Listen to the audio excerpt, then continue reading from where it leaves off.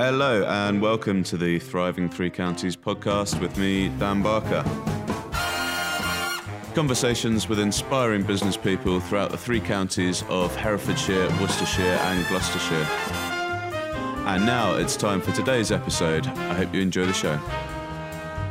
Hello and welcome to the Thriving Three Counties podcast. I'm Dan Barker and I'm here in the studio with today's guest. In many ways, he is Worcestershire business as he's so involved with the local business community. Amongst many other things, he's best known for starting hashtag Worcestershire Hour on Twitter. He also founded the annual Worcestershire Festival of Business exhibition, which will be returning for its 7th year this September. His company is the Sales Performance Company, which he founded in 2012, working with clients on improving sales skills and profits. He also teaches Twitter for Business, LinkedIn and blog writing courses online via Zoom. He is Stuart Allen. How are you doing, Stuart? I'm absolutely brilliant. Thank you for inviting me. No, it's a pleasure. Thank you for coming in. I really appreciate it on this bright, sunny Monday morning. Lovely day. It's rather Lovely nice, day. isn't it? So just before we get started, your website is the salesperformance.co.uk. Yeah. All one word. Yeah, excellent. So people can go there and find out what you're all about. Yeah, absolutely. All LinkedIn. On the LinkedIn, yeah. Okay, just look up Stuart Allen, which is A-L-L-E-N. Correct. There's over 300 Stuart Allens on LinkedIn. So really? Yeah. So, with the same spelling? Yes. Oh, right. Okay. Yeah, but I have done a few experiments and I've got people in different parts of the country to actually Google me. Right. Can you just Google Stuart Allen? And of those 300, I'm usually the top of the list when it comes up. Okay, that's pretty good. And people often say to me, what do you think that is? And I can only put it down to my activity, I think, on social media, LinkedIn and Twitter especially. But who knows? Yeah, you're pretty good on all that. We'll get to that, I think, because here are your secrets and. Give away my hints not and your tips. secrets, but yeah, some tips. Cool. So, as I said in the intro, like it seems to me you kind of are Worcestershire business as far as from what I can see. You're kind of thanks for saying that. I don't think I ever set out to be that.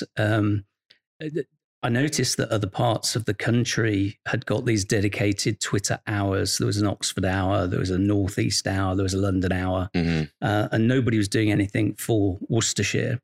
Right. And I thought about, contacting Chamber of Commerce and perhaps suggesting they might like to do something, or or the LEP, and I just thought, just do it yourself, I literally had the idea, set up the Twitter account on the Wednesday, I think it was. Got in touch with a few people that were already using Twitter in the local area.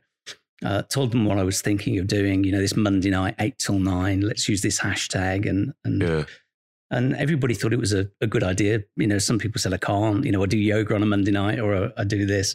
But we held the first one on Bank Holiday Monday, 6th of May, 2013. Right. Okay. And about 37 businesses took part. Right. We generated a few hundred tweets, but everybody agreed it was good fun and let's do it again next week. Right. And we've now been going nearly 8 years. Wow. And I've yet to miss a Monday night. Really? In 8 years. That's impressive. And one of those Monday nights was, because of course Mondays often is a bank holiday, but we still run it. Still do it, yeah. And even a Christmas Day a few years ago was a Monday. So we did it on Christmas Day, but we just said, look, let's just share sort of Christmas messages and what have you. Let's not promote our businesses. Let's just share Christmas messages. That's impressive. But my wife did point out that I hadn't been awake at 8 o'clock on a Christmas Day for quite a number of years. So I did have to restrain, let's say, that year to make sure that I was there. Okay, yeah. So it's now we quite regularly get sort of over 400 people taking part on a Monday night. Right. Okay. And the hashtag itself lands in about 5 million unique Twitter timelines every month. Okay. Wow. So, when you consider the population of Worcestershire is about 500,000. Yeah, that's pretty good. It gives you so it's sort of become, a well-known sort of brand in the area. And what's great about it is, it's all about keeping business local. That's why we set it up. Right. Okay. So if you're looking for a new supplier, why buy it from 75 miles away and have it sort of trucked in or whatever? If you can find that locally, there's all sorts of benefits. It keeps money in our local economy. It supports local jobs. And also it cuts down on fuel use and all that sort of stuff. So it's, it makes sense sort of from an environmental perspective to buy things locally as well. So that's what Worcestershire is all about. Worcestershire Hour is all about. Okay. And then the Festival of Business came from that.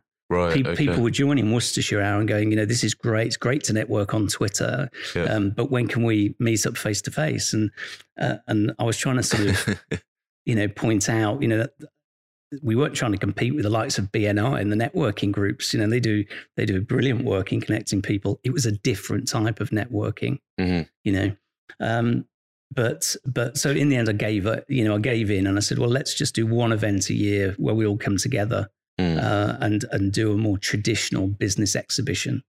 So the Festival of Business started in 2014 and had been running every year up until last year, when, of course, because of COVID-19, we were unable to do it.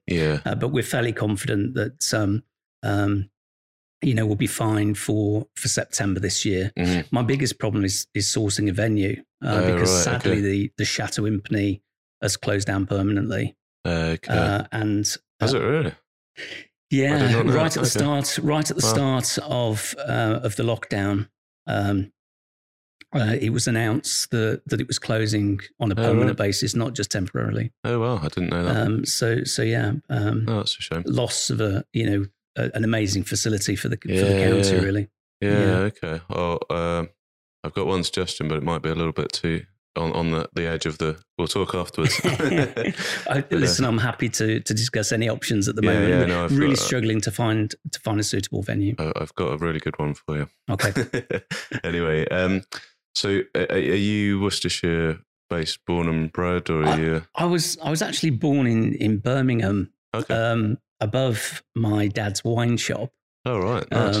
Which was not far from the Birmingham City football ground. Right. So, I was born a Brummie, brought up in the Black Country. Right. So went to school in Walsall, in the West Midlands.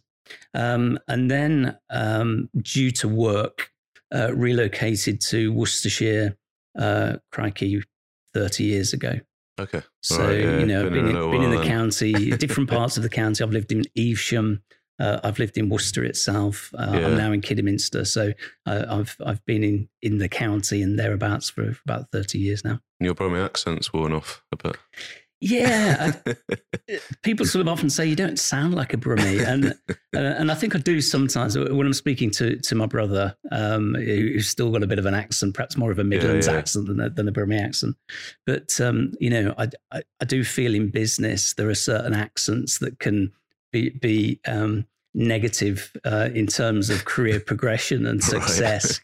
And I think Birmingham is probably high up on that list of accents. So I think I probably made an attempt fairly early on to not sound like a Brummie, but also I'm one of those people that if I go on holiday, somewhere for a couple of weeks, I come back talking. If I went to America for 2 weeks, came back talking like an American. So I think it's over the years I've just picked up a little bit of everything and now got the sort of neutral accent. Yeah. Some people are like that, aren't they? They'll pick up an accent like that kind of thing. Yeah. Okay. So, have you always been self-employed, or how did you start your career? Yeah. So I think for me, the influence for self-employment came from my father, who was an antique dealer for many years. So growing up for me was weekends could be going to antiques fairs, and we would camp over. And obviously, I'd have pocket money and I'd be able to sort of go off and search the stalls and sort of, I'd buy toys, little fire engines or things that I could find, play with them for, maybe 15, 20 minutes, get bored, and then put a price ticket on it and stick it on my dad's stall and then sell it for more than I'd paid for it. So I started to understand from a fairly early age that, hey, you can make money doing this, buy something cheap, sell it to somebody and make a profit. Right. So I'd always had that sort of at the back of my mind. But when I left school, I'd planned to go to college, get A-levels, go to university. And my aim was to become a physiotherapist. Right. So that was sort of, if people said to me, what are you going to do when you grow up? I'm going to be a physiotherapist. Yeah. Okay. And then I was sat in a biology lecture, A-level biology lecture at Sutton Coldfield College one day. I think I'd only been there about 3 or 4 weeks. And I just thought, I started calculating how long I'd got to do A-levels and then how long uni was going to be. And then, how long I'd have to work in the NHS before I could start doing any sort of real sort of, proper professional physiotherapy, maybe even working for a football club or something like that. Yeah. And I think I worked out I was going to be like 30, 32 before I was there. And I just waited till the break and I got on the bus and went home. Really? And never went back. Yeah, never went back. And I got a job working in newspaper advertising. Right. So I was literally selling advertisements in local newspapers at sort of 18 years of age. Yeah. And the only reason that I took the job was because it came with a company car. Right. I passed my test, couldn't afford a car, and I spotted a job that came with a car. So yeah, that was the only reason I entered sales, was because good it enough reason, came isn't with a car. But I was obviously pretty good at it. And then the company that I worked for got taken over by the Birmingham Post and Mail. So pretty soon I was working on the Birmingham Evening Mail, right, okay. And found myself working on the motoring section, which was where the money was at. Right. So I had high targets and a lot of pressure, but again, sort of excelled at that, did really, really well. And then got tempted. I mean, you have to remember, this is like the 1980s. It was the time of the yuppie and everybody wanted to earn lots of money and drive flash cars. And I'll be quite honest with you, I was the same. Yeah. So I got involved in financial services. Right, okay. And in my early 20s, I was recruiting, training, organizing and motivating teams of self-employed sales agents that I'd recruited. Okay. And then the way it would work is obviously they went out and sold policies and what have you, and I would earn a commission based on what they were doing. Okay. So I did that for a number of years and did really well. I think I was 25, I had a 4-bedroomed house. I had a Jaguar XJS on the drive. I had a Peugeot 309 GTI brand new that I just bought on the drive. It was just, I mean, I wish I'd have kept that now and looked after it, and the XJS, to be quite honest. But you just don't understand, at that age, the value of money, and when it comes at you that quickly. Mm-hmm. I made stupid errors and things. Yeah. And then, of course, the crash at the end of the 80s was devastating. So, literally lost my house, lost my cars, lost everything. Wow. Escaped with just enough money to buy a small van. Why did you sort of lose your house and everything at that stage? Because it was easy to borrow money. Okay, and the more money you earned, the more money people would lend you. Okay, so once the income wasn't there, you just simply couldn't afford the repayments. Exactly. Yeah. So once the recession hit, and also the Financial Services Act came in, which changed the way that financial services companies could operate. Mm-hmm. I used to be able to bring guys into the business, give them 2 weeks of training, and they could go out and talk to people about it. I mean, terrible when you think about it. And quite rightly, the Financial Services Act came in. Yeah. But it did mean that, if you're self-employed and you've got to do so many months of training, you can't recruit somebody and say you're not going to earn any money for 6 months. Yeah. Nobody's going to do that. Yeah.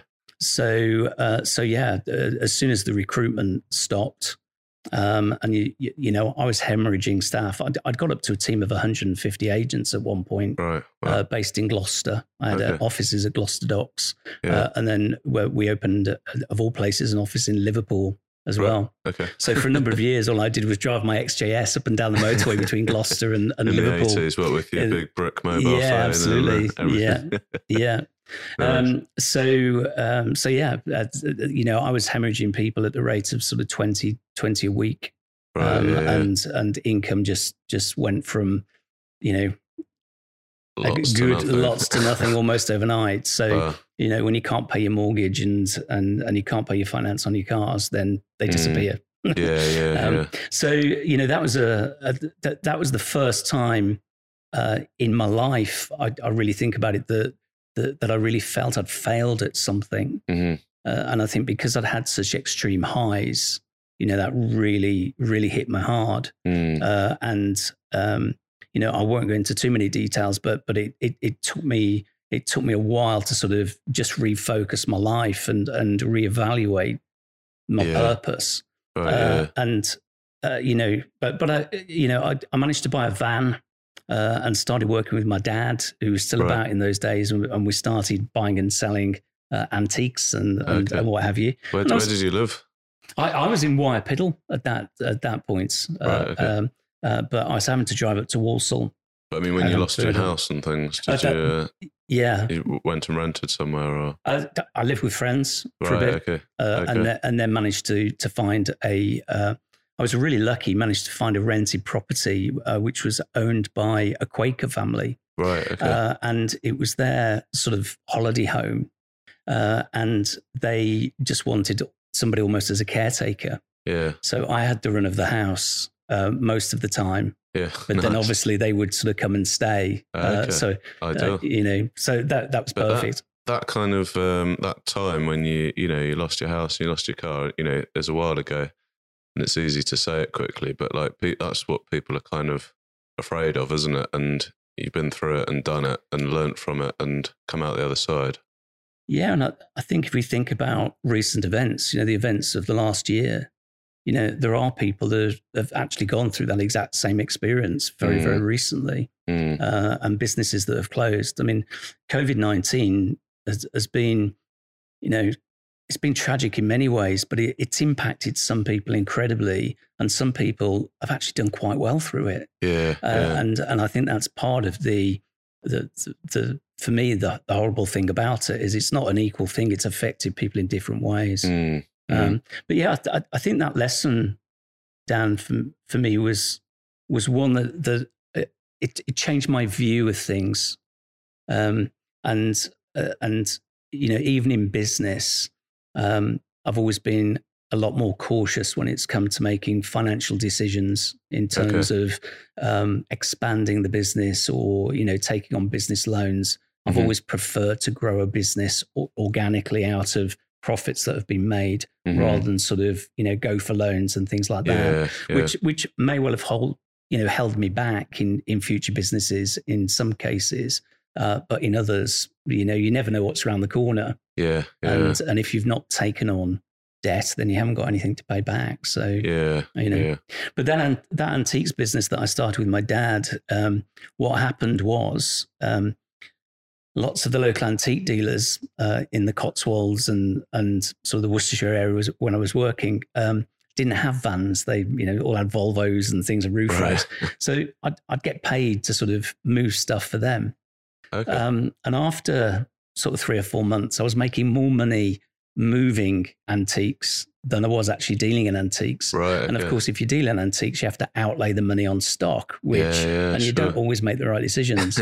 So sadly, I had to say to my dad, look, I don't want to deal anymore. I'm just going to set up a light haulage business specializing in antiques and fine art. And that's what I did. I built up a business over a number of years and would regularly be taking antiques and fine art and new cabinet made furniture as well. The Cotswolds has got a reputation for fine cabinet making skills. So I would load the van up, drive down to London, where a lot of this was doing, and then some days I'd actually get work within London to move things around London, and then drive back. And if I could get a backload as well, then so that went really, really well for a few years. But like all these things, I tend to get a bit bored, and it was very physical work. And how old were you at that stage? So I'm sort of closing on 30 now. Okay. So it was very physical work. and long hours. I was getting up at 4 most mornings and things like that. So I decided to let that go. Sold the business to a guy that worked for me, literally for the value of the vans that we had. Right. So and went off and got a job. Did you? Yeah, I went off and got a job, and that was the first time. So I'm now 30, and it's the first time I'd actually had a job that had a computer on the desk in front of me. So that was a bit of a shock. I was going to say, it must have been a strange first day, kind of coming in and sitting down at your computer, working for someone. Sat at the wheel of a large van for years, and then suddenly sitting at a desk and being static and working on a computer. But it was back in advertising, and I did that for a year, and then got a job working for a training company based in Worcester. Okay. That specialised in computer training. Right. And moved there, and then spent sort of 2 stints with that company. I did 3 years. Grass was always greener. Jumped ship to a big corporate. Hated that for a year. Right. And then went back to the other company for another 3 years. So, I always like to say that most companies that I've worked for, you never burn. It's one of the things I teach people: never burn your bridges. I always try to leave on good terms. Yeah. Because you never know when you might want to go back, or they might want you back. So. Yeah, absolutely. So that sort of got me back into the corporate world, slightly sort of businessy world, and I did that for sort of up then till sort of the millennium, sort of 2000 time. Yeah, and I'd sort of got enough money in the bank to think about starting my own business again. Right. Okay. And I started a .com business, which were all the rage at that time. I started a business called AutoIdentity.com. Right. And I was buying and selling private registrations, car number plates. Yeah. And it was at the time when the DVLA weren't very good at letting people know that you could buy them direct from the DVLA. Right. Okay. So I would buy them from the DVLA and then advertise them on eBay. Right. Okay. And, found that I could buy plates for 250 and sell them for 500 quid. Right. So I set up a website, built my own website, and within a year, I was an eBay power seller. So I think to be a power seller at that time, you had to be selling 5,000 quid worth a month, something like that. Right. Okay. So, and this was from a desk in the corner of my lounge. Had a credit card machine. Yeah. Literally would take phone calls on weekends in the evenings. Just seen your advert, or I've just on your website. Can I do this? Can I do that? I want to buy this. And again, this was one of the things where being sort of cautious and whatever, nobody was doing a national auction of number plates apart from the DVLA. Right. And the DVLA would only auction brand new number plates, ones that had never been issued before. There's all sorts of legalities about number plates. If, let's say, somebody, a famous murderer, was known to have this car that had this number plate on, if the DVLA had reclaimed that number and then sold it, and then somebody saw that car, thought it was that person, and then attacked them because of the history of that. Yeah. So DVLA's policy was we will never sell a number which isn't brand new. Makes sense. So I saw a gap in the market for somebody that could sell used number plates, if you like, older number plates. And by this time, lots of people had bought numbers from the DVLA, but had no way of selling them through an auction. They could sell them privately. Right. Okay. So I set up a business which was, I think, called Auto Identity Registration Auctions Limited, and ran the first couple at Six Ways at the Rugby Club. And then like in-person auctions. Yeah, events. Yeah, absolutely. Yeah. I was advertising in the Sunday Telegraph, which had a big motoring section. And so we did 2 events at Six Ways, and then I moved it up to the Motorcycle Museum at the NEC, just to sort of be a little bit more central. Yeah. But that sort of unfortunately didn't work. Oh, right. And Why is that? Again, I think the thing is, everybody that had a number plate of a certain ilk assumed it to have a value of what they perceived that value to be. I see. Okay.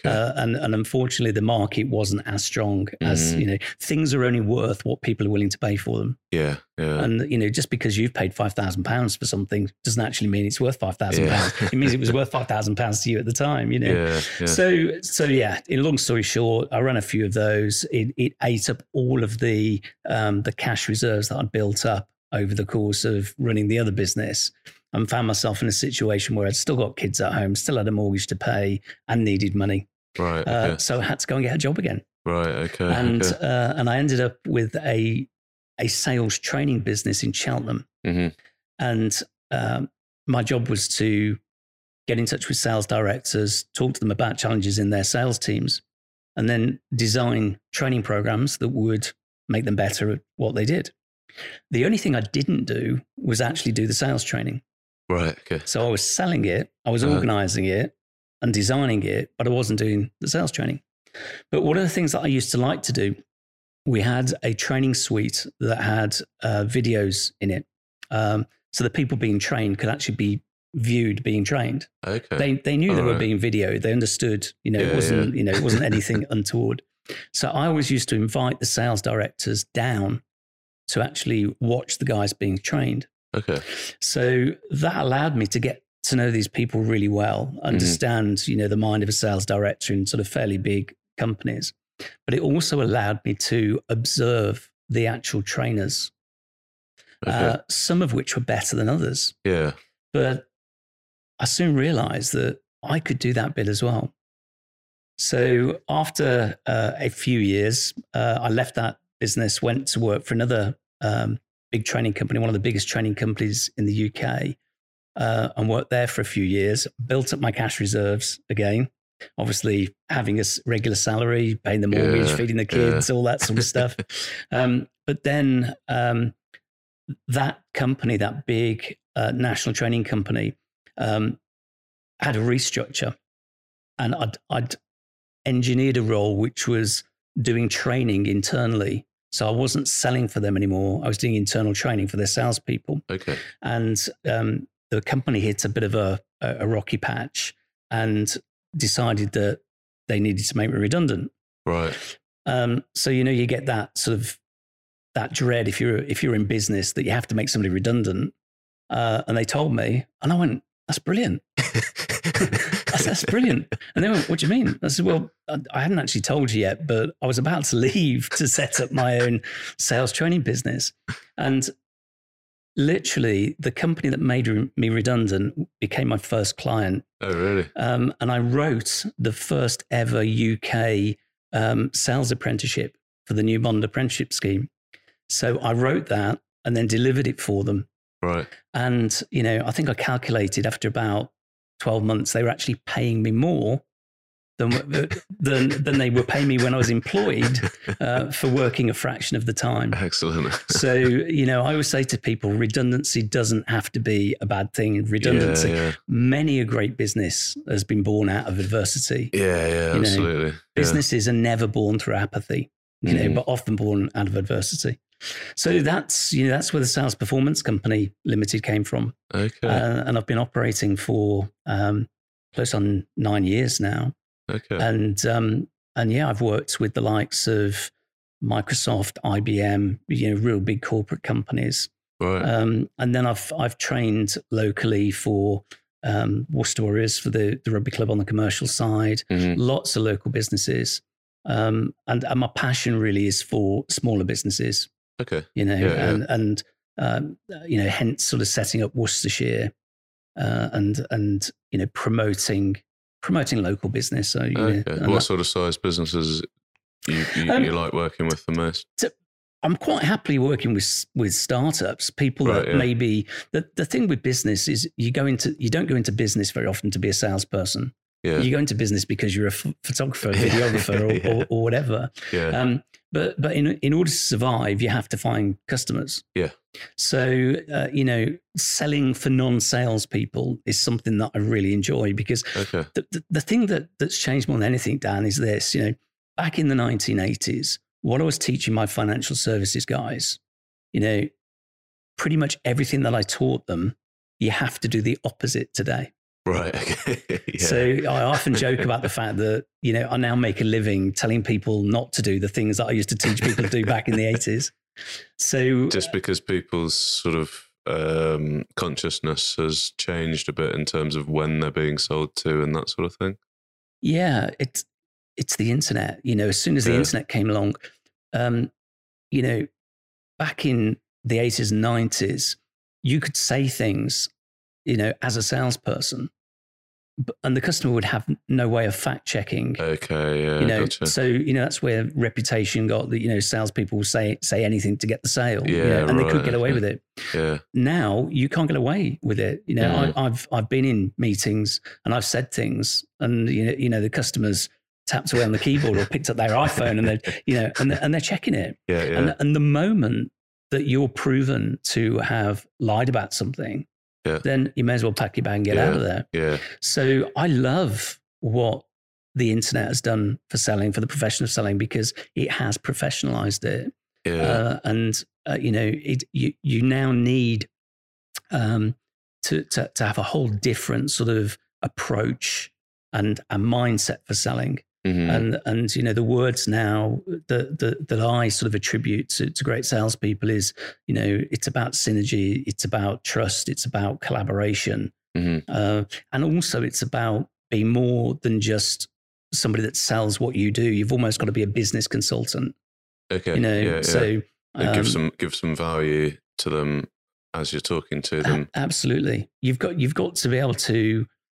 Whatever you sell to somebody is going to have a knock-on impact in other parts of their business. Mm-hmm. And if you don't know what that might be, then the customer might not buy because they do know what that impact might be. Yeah. So, okay. You've got to understand business in a wider sense. So, so that is something that, is really fascinating. The way that sales has changed and the speed at which it's changed has just sort of gone exponential over the last few years. Pretty much I say to people, if you were on a sales training course, even 5-10 years ago, right, you probably want to forget everything you learned. Right. Okay. Well, yeah, it's changed that much. Okay. Well, what's been the sort of, is that the kind of trust and everything that you're talking about, or is this, what's been the sort of big change in the last I think the big change is when I started the Sales Performance Company, the moment that you advertise a phone number as a business, you used to get bombarded with phone calls. Yeah. People trying to sell you everything, recruitment, stationery, you name it. The calls were coming in thick and fast. Now, for me as a sales trainer, that was great because if they were rubbish calls, I'd go, "Who's your manager?" That's a potential sales lead. But literally over 8 or 9 years, I've gone from getting on that phone, probably 10, 12, even 15 calls on average a day trying to sell me stuff. Right. Now, if I get 2 cold calls on my mobile phone, my main company one a month, that's as many as I get. Right. Okay. So, we've gone from 10, 15 a day. Now, what's replaced that? What's replaced that is email. Mm-hmm. Everybody, we get thousands of emails on a weekly basis from people trying to sell us stuff. We get LinkedIn bombarded with direct messages and stuff through LinkedIn. We get Twitter direct messages. We get Facebook. Salespeople are using lots of different sort of ways to try and get through to customers, but they've stopped picking up the phone. Right. Okay. Now, what I'm now teaching my customers to do is to have the courage and the conviction to pick up the phone again because people are getting fewer calls. Therefore, they're more likely to answer and listen. When I get one now, it's almost like, oh, wow, okay, I've got a sales call. And the thing is, you've got to do it in the right way. Yeah. You have got to do it in the right way. So one of the things that I teach people to do is to think about if you were to receive a call yourself, under what circumstances would you be happy to receive that call? Okay.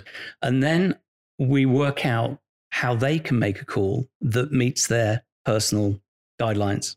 So then I'm not asking people to do something that they wouldn't be happy to receive themselves. Okay, and that would be something like phoning up and offering something, or it's about, first of all, making sure that you've done your homework, so that the call in the first place has an immediate sort of connection. The person receiving the call will understand why you have called them.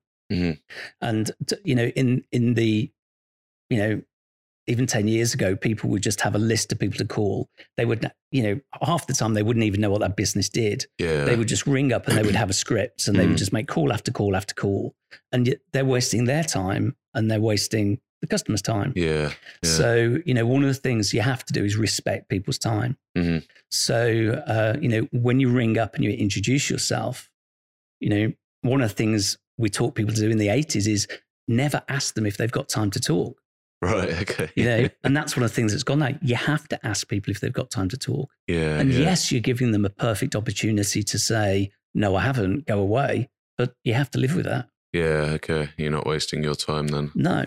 But, if you do it the right way and you have a product or a service or both that could potentially help that person and that business, that is a legitimate business activity. Picking the phone up and actually calling that business is 100% legitimate. Yeah. People shouldn't be ashamed of doing that. Yeah. Some of my best ever clients in the past came from cold calls. Right. Okay. But now if you talk to people about cold calling, they're, oh no, terrible thing, should be banned. Right. Yeah. But sometimes we don't know about things that could help our businesses until somebody tells us about it. Yeah, that's very true. Yeah, because do you know Seth Godin? Do you? Yes. Yeah, he talks about that. I think, doesn't he, from a marketing perspective? Yeah. Saying that good marketing is actually a generous act because you're informing people of something that can help them. I guess that's what you're saying. Absolutely. So before I even start to teach people about how to sell, the first thing I always talk about is how do people buy. Okay. And you have to understand the buying process and buyer psychology, and then make sure that whatever sales process that you have for your business is perfectly aligned with how your buyers buy. Okay. And over the years, I've been into lots of businesses where they've all got a sales process. This is our sales process, what we do. Yeah. And I look at it and I'll sort of say to them, that's great. What's your customer's buying process? And they look at me like I've gone mad. What do you mean? Selling used to be something that you did to people. You took them on a journey. You took them on your process. Now it's not. It's the total opposite. To be successful in sales, you have to support the customer's buying journey. Yeah. And that's the big psychological shift that most people in business kind need of get to make. into flow with them, sort of thing, and the way they work, rather than trying to put something down onto them. Yeah. Kind of thing. Yeah. Okay. And the first part of that buying journey is we're happy. It's called changes in over time. We're happy in our business. Everything's going well. Yeah. And the next stage is recognize need. Something triggers a recognition of need that we need to change supplier. A piece of machinery breaks, we need to replace it. Equipment's getting old, needs to be updated. So in our businesses, we get triggers that recognize need. Now, until we're in recognize need, we're not really actively looking to source something. So the whole idea of marketing, you talked about Seth Godin and people like that. Marketing is designed to trigger people from happy in their own little world to I recognize a need. Okay. Good salespeople do exactly the same thing. Okay. They talk to businesses and they say, are you aware that you could be doing this, that you could be getting that? No, I wasn't. So you've now made them aware and you're trying to trigger that recognition of need. Yeah, do you know that would benefit my business?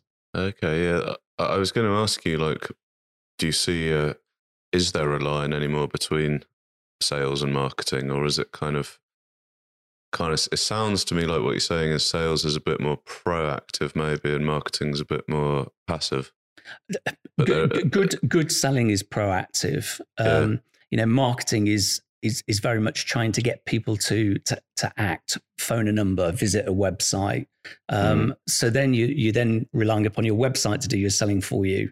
Yeah. And all those are things. I mean, that's, moving on sort of from the sales side into social media, which obviously is a big part of what I do these days as well. there are two ways of using social media. One is to take traditional marketing methods. Traditionally, if you wanted to get a message out there, you might create a leaflet.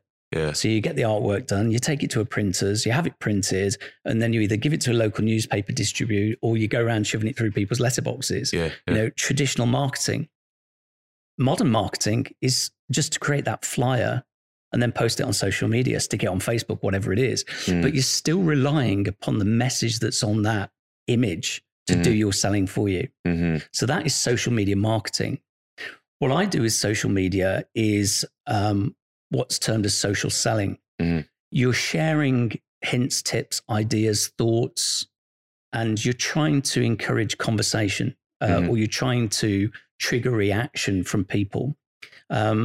So that might then lead to an exchange of direct messages, that might then lead to a phone call, which then leads to a meeting, which then leads to a proposal and a potential new client. Yeah. So it's using social media in a different way alongside marketing. But again, it's more proactive. It's real because it can demonstrate empathy. So for me, social media is something that I only really do live. So if I'm tweeting, I'm there to respond. Yeah. Too many businesses will put tweets Just out there. Schedule it all out. Yeah. It's all scheduled, and then when people reply, there's no response. Yeah. And then people realize, oh, it's just a scheduled tweet, or it's just a marketing thing. You feel like you've been done. Yeah. So you've got to learn as a business. It is okay to automate some of your social media marketing messages, but you have to do it in a way that the person reading that can clearly see that you're not trying to engage them in conversation. Yeah.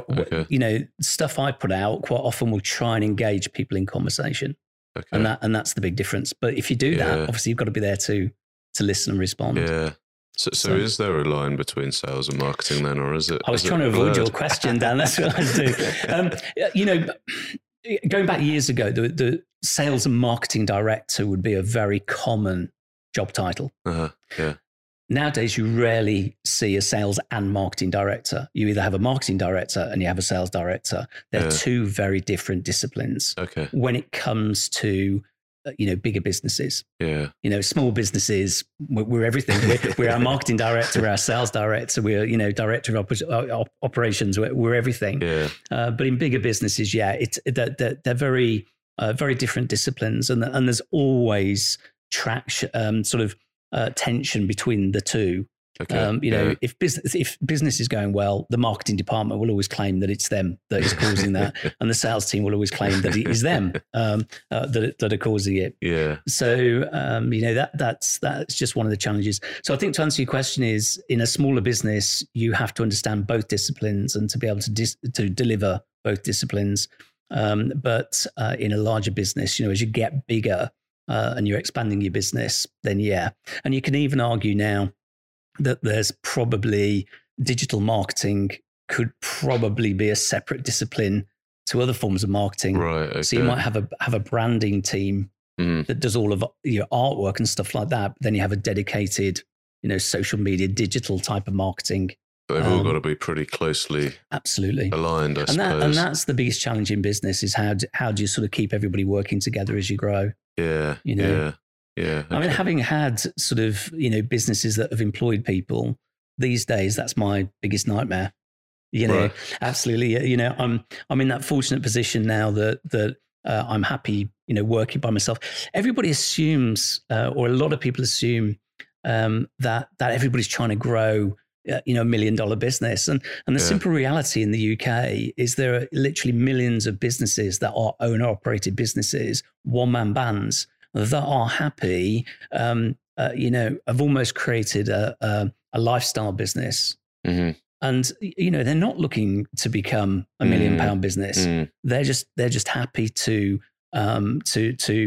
almost sort of do the same sort of revenue every year. And as long as it's sort of meeting their financial requirements, they're happy. They don't want the stress. They don't want all of the paperwork that goes with having staff. And all of the legislation that goes along with that. A lot of people don't want premises even, and again with COVID, everybody's working from home. When we downsized a few years ago, I lost my office in the house. It was one of the spare bedrooms. So I built an office at the bottom of the garden Nice. myself as a bit of a project, and that, you know, I didn't realize at the time, but that was an absolute brilliant move to do. Because that's allowed me to have an office from home. It's been, you know, I've been able to keep my business running using Zoom and Microsoft Teams and things like that. So, you know, I've been one of the lucky ones, really. Something about the sort of you know, businesses not growing and everything, but I've thought about this quite a lot, and they still need to adapt, though, don't they? They still need to be changing, even if they're not growing. Because I'm probably one of those that thinks, yeah, you probably should be growing because that feels like probably what I want to do and the natural thing to do. But you can't stagnate, though, can you? No, absolutely not. And I think that's the key thing. You know, everybody is different, and everybody is in business for different reasons. And there is no bad reason for being in business. You know, so whatever, you know, people say, what is an entrepreneur? You know, does it have to be somebody that's trying to build a business? Is it somebody that creates jobs for other people? You know, for me, an entrepreneur is anybody that is completely self-sufficient in terms of in terms of creating their own wealth. You know, that is my definition of an entrepreneur. And you know, I often say to salespeople that I'm working with, usually in the bigger corporates, you know, would you work commission only? And they, you know, they'll spit out the tea or the coffee or whatever, but, you know, absolutely not. And I go, well, never start your own business. You know, if you have your own business, you are commission only because, you know, if we've got staff, you know, you have to pay your staff, but you don't have to pay yourself. And that's, you know, that's what happens. And I met a few years ago, I met a local business, and the two guys that owned it were paying themselves less than the two members of staff that they had. And they were thinking about making those guys redundant, you know, just to be able to pay. And so I gave them some free consultancy and sort of helped them, and we put their prices up, and I got them sort of being a bit more proactive in the marketing, and they're now doing brilliantly. You know, they have grown, you know, into a really good small business. And that's where I get my kicks these days, Dan. It's, you know, it's more about seeing fledgling businesses grow. And if you can have an influence in helping that, then, you know, that's what gives me a purpose. Yeah, absolutely. No, it makes a lot of sense. And it seems like your approach is very much like a sort of giving mentality. I don't mean working for free, but I mean like giving value, and that's what builds the trust and everything that, you know, makes people want to work with you. I think it's always been, certainly perhaps since the late 80s and my sort of disaster. I think one of the things that changed was, for me, you know, I always think that if you do things to get, then you don't usually get.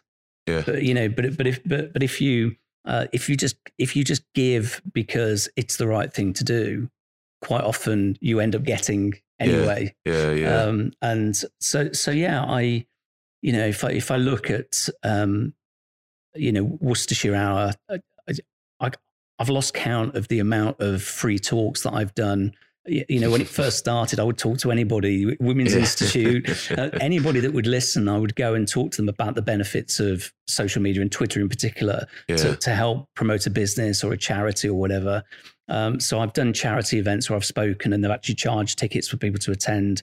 But I reckon I've probably trained or talked to, you know, well over 1,000 people over the years. But you know, and I'm happy to do that. And the reason that I'm happy to do it is I've always maintained that I've never actually done a free talk, because you always seem to get something somewhere over time, you know, somebody chatting to somebody who mentions, you know, problems with my sales team. Oh, I met a guy once, and it could have been talking about social media, but they, you know, they still learn what I do, in my other business. So I think that people that are generous with their time tend to recoup that. So I think it's quite a good business strategy, but you can't fake it. No, you know, absolutely. One of the things that I often get asked is, what makes a great salesperson? And over the years, I've sort of tried to come up with different sort of ideas, but I honestly believe that it is people that have a genuine interest in other people and a genuine interest in business. Yeah. As a salesperson, we're taught to ask questions in order to uncover a customer's needs or their pain point or whatever, and then pitch to meet that pain. Business owners, buyers have, got to know that is the tactic that salespeople are using. Yeah. So if you ask questions, if the other person thinks you're only asking those questions in order to move yourself further to that sale, A, they won't answer them effectively. They won't give you the real answer. And B, they probably won't buy from you anyway, because they can see that you're trying to do a number on them. Yeah. So you have to be able to ask questions in a way that people can see that you are genuinely interested in the answers. Yeah. I'm a big fan of the 7 Habits of Highly Effective People by Stephen Covey. and all of those, all 7 are brilliant for salespeople and business owners. But habit number 5 is seek first to understand and then to be understood. Yeah. Salespeople, business owners, if you can really understand the person that you're talking to, really understand their business. And then the key trick is only to, offer a solution to things that they've talked about. Okay. Yeah. Not everything that you offer. Because if you start offering everything that you offer, they'll start thinking, you're too big for me, or you're trying to sell kind of thing. Yeah, you're trying to cross-sell, upsell. I didn't ask for that. I haven't got a need for that.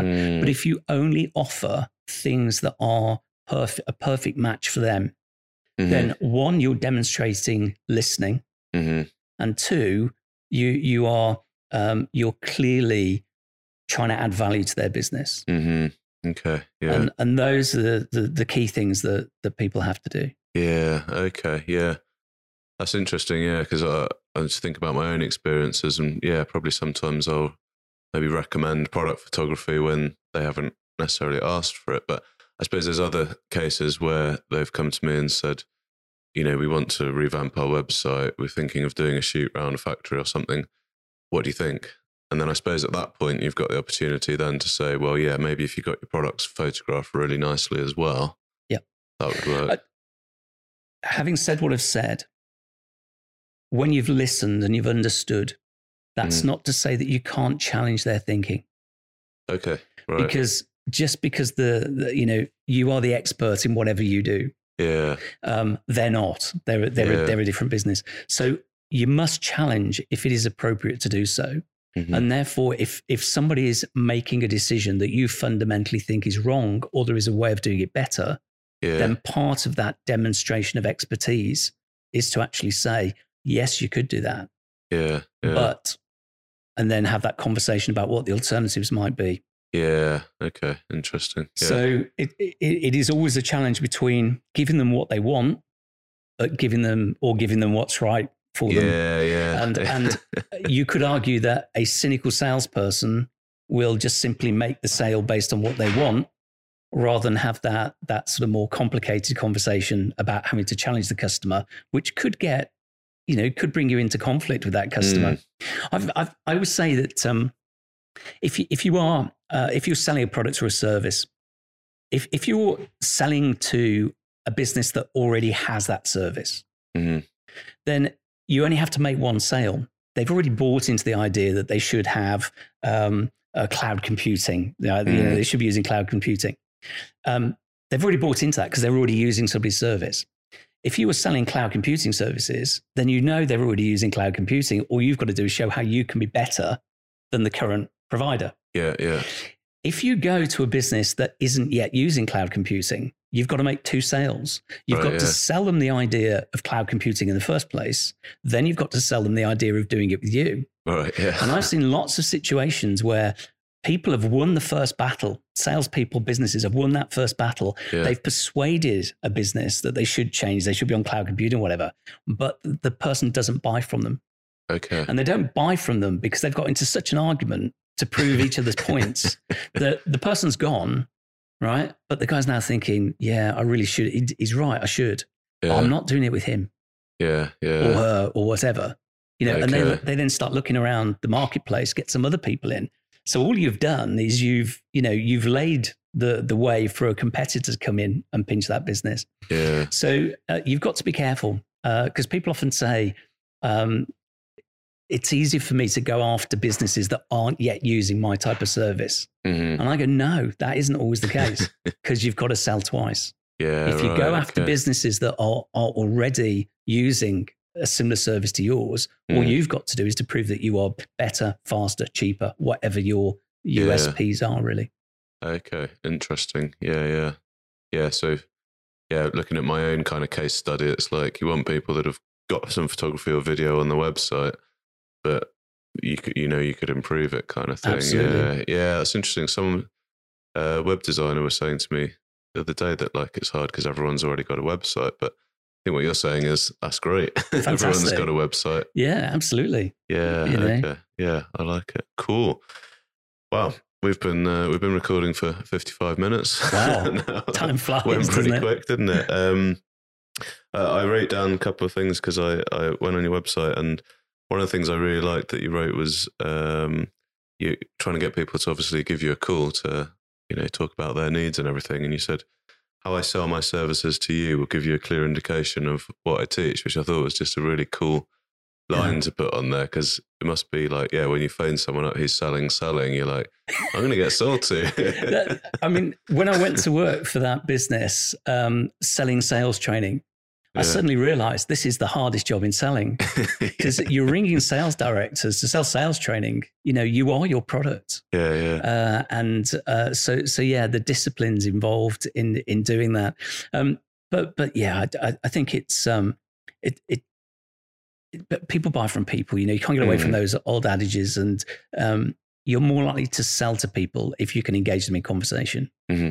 So I try to get, wherever possible, get people to engage with me. And then what I'm trying to say in that statement, Dan, is, when you talk to me, I can demonstrate, we just talked about 7 habits of highly effective people, seek first to understand, then to be understood. Salespeople, everybody thinks are people that are great talkers, but actually no, great salespeople are brilliant listeners. So if you can demonstrate listening, and you can really understand, and questioning is a real skill. When you ask, if you're an interviewer, you know these things. You ask a question, you get a first layer of information, and the trick is to be able to delve deeper. So ask a subsequent question, and salespeople often think there can't be any dead air. So the moment the customer stops talking, they have to have an answer. They have to have an answer to that, and therefore they're constantly rehearsing in their head what they're going to say. Okay, and that's a really dangerous thing to do, because when you're rehearsing in your head, you're actually not listening effectively. You're multitasking. You're trying to listen and create words at the same time. And I've done this. One of the reasons that I use a lot of video in my training courses is people will swear blind that the customer didn't say that or didn't do that. And then you can play the tape back and the jaw drops. And I never heard that. Right. And that's where you can really get people to understand what I mean when I say, if you think about it, the bit that you missed was just before you came out with this line. You were thinking about creating that line. You weren't listening. And it's really difficult to not think. And I was trying to demonstrate that today in this interview, is the trick is to listen to all of the question without trying to think what your response is going to be. And then formulate your response after you've finished asking the question. And that's a really difficult thing to do, but anybody that's listening, I would advise them, it's a great skill if you can do it. Yeah, well, I think you've demonstrated that very, very well. Because, I'm glad you've reminded me of the 7 habits, but because it was, that was kind of my first exposure to like the sort of personal development world. And it was when I was full-time at Airbus as an employee, went on a training course, and we did a course based around that book. And I was just like, I was mind blown by it, and I loved it. And I think, one of the things I think from that course, probably from the book, is he said, you've been given 2 ears and 1 mouth, and you should use them in that ratio. Absolutely. How long was that course? It was like over 2 days, I think. Yeah, I did exactly the same course. Did you? The training company that I was working for, we became a reseller for Franklin Covey in the UK. Okay, yeah. And I was fortunate enough. I mean, it's a really expensive course. It's about £1,500 for 2 days. Yeah. And I got to go on that course as well. Yeah. I do find the book itself is a bit evangelical, obviously American. I think some of the examples that they use to reinforce the points are a little over the top. But if you just take the principles and the essence of the principles of the habits, not just in business, they're just great guidelines to live by. Yeah, no, I loved it. It was excellent. So I have to reread that one. Do you know the other one I was going to mention to you? Probably know the Go Giver books. You read those? Not heard of them. You'll love those. Right. Okay. We'll talk about that afterwards. Fantastic. Yeah, no, they're brilliant. Well, that's been fantastic. Thank you very much. Your website again is thesalesperformance.co.uk. Correct. You're on the LinkedIn's. Yeah. You're definitely on the Twitter. Definitely on Twitter. And you're giving me a Clubhouse handle as well. You're very modern. I've just got into Clubhouse. You'd love it. Are you on Clubhouse? I'm on it. Yeah, I've just been put off by the amount of time that you need to spend on there. Really. Yeah, it is a bit addictive. I'm trying to be disciplined about it. Yeah. But yeah, I've really got into Clubhouse. Yeah. And I'm really looking forward to sort of seeing how that develops. Obviously, it's only on iPhone at the moment. So I think that is limiting its reach, but we'll see. It's interesting. Twitter are working on their own version. Yeah. I saw that. So again, it depends on how that works. If I can take my 80-odd thousand followers on Twitter and that's part of their new radio app, if you like, then that would be useful. But if I've got to start from scratch, then it'll depend on the functionality and reach. So Clubhouse may be better. No, it's interesting. I did wonder about a kind of Thriving Three Counties Clubhouse room or something. It'd be quite cool because I do a monthly meetup. Yep. We do it on Zoom now, Thriving Three Counties. And yeah, I did wonder about bringing that. Yeah, the iPhone only thing is a bit of a limiting factor at the moment. You feel like you're kind of leaving a whole section of society. But I could see a podcast room working really well, and you could invite guests that you've had on, and they could all be part of that. Yeah, so you're getting a little bit of what you've done on each podcast, but getting maybe one question asked by each of your previous guests or something like that. Yeah, that's a good idea. Yeah, I like it. Yeah, no, I went on a few times and it was interesting, but some of the people that I was listening to were saying, I've been on this room for like 14 hours. And I was like, what? Yeah. No, there's obviously massive rooms that you get sort of real sort of high flyers. And, Elon Musk is on there. Lots of people are on there. I've actually found the better rooms are the ones with, even as few as sort of 6 to 10 people. Made some really good connections with different people, and had some great conversations. But it's just about fitting it in around other stuff. I'm not commuting anywhere at the moment, so most of us have got more time to do certain things. I'm just spending a little bit of time on Clubhouse, just sort of exploring it. The thing with Twitter is when I first came across Twitter, I never saw it as a social media. All I ever saw was the marketing opportunity for my business. Okay. Now, when I look at things like Clubhouse, I don't look at it and go, here's a great way that I can, you think, how can I use this for marketing purposes? Can it benefit my business? And if the answer is no, then pretty soon I've given up on Facebook, for example, for business. For my type of business, it just doesn't have any value. Yeah. So you have to think about, strategically, what are the right platforms for my business and go with those. And I see you've not given me a TikTok handle. No, not on TikTok. No. Who knows? I did download the app, but again, struggling to sort of really make it fit with the image for the business, really. But so if people come and connect with you on LinkedIn and Twitter, probably the best place. And then if they're on Clubhouse, so it's the same handle for most of them. So it's at Stuart Allen FCMI. Excellent. Okay, well. Thank you very much. Thanks for coming down and sharing all that excellent information. Great to hear your story. I love the way, you've kind of gone back to working to do what you needed to do, but you've always had this eye on doing your own thing, I think, and finally taking the opportunity by the horns back in, was it 2012, and gone for it. Yeah, I think my preference has always been to be self-employed. I think most people don't like to be told what to do. Yeah. Therefore, if you're running your own business, you've certainly got more autonomy. So yeah, I think 9 years is probably the longest that I've ever really dedicated myself to something. And I think that's partly as you get older and you mature, you start to first of all, the years seem to fly by even quicker. But also you start to realize that to make a success of something, you have to stick at it. And getting bored because things are getting a bit tricky isn't really the entrepreneurial way, is it? But thanks for inviting me, and I've really enjoyed being here. No, it's a pleasure. Thanks a lot, Stuart. Bye-bye. Thank you.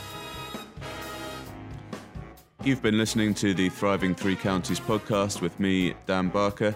You can find links to all the episodes and show notes over at danbarkerstudios.com/podcast. If you've enjoyed today's show, please head over to iTunes and leave us a review. It helps other people find the show and connect more people in the region. Thank you very much for your time listening. I hope you've enjoyed it, and we'll see you next time.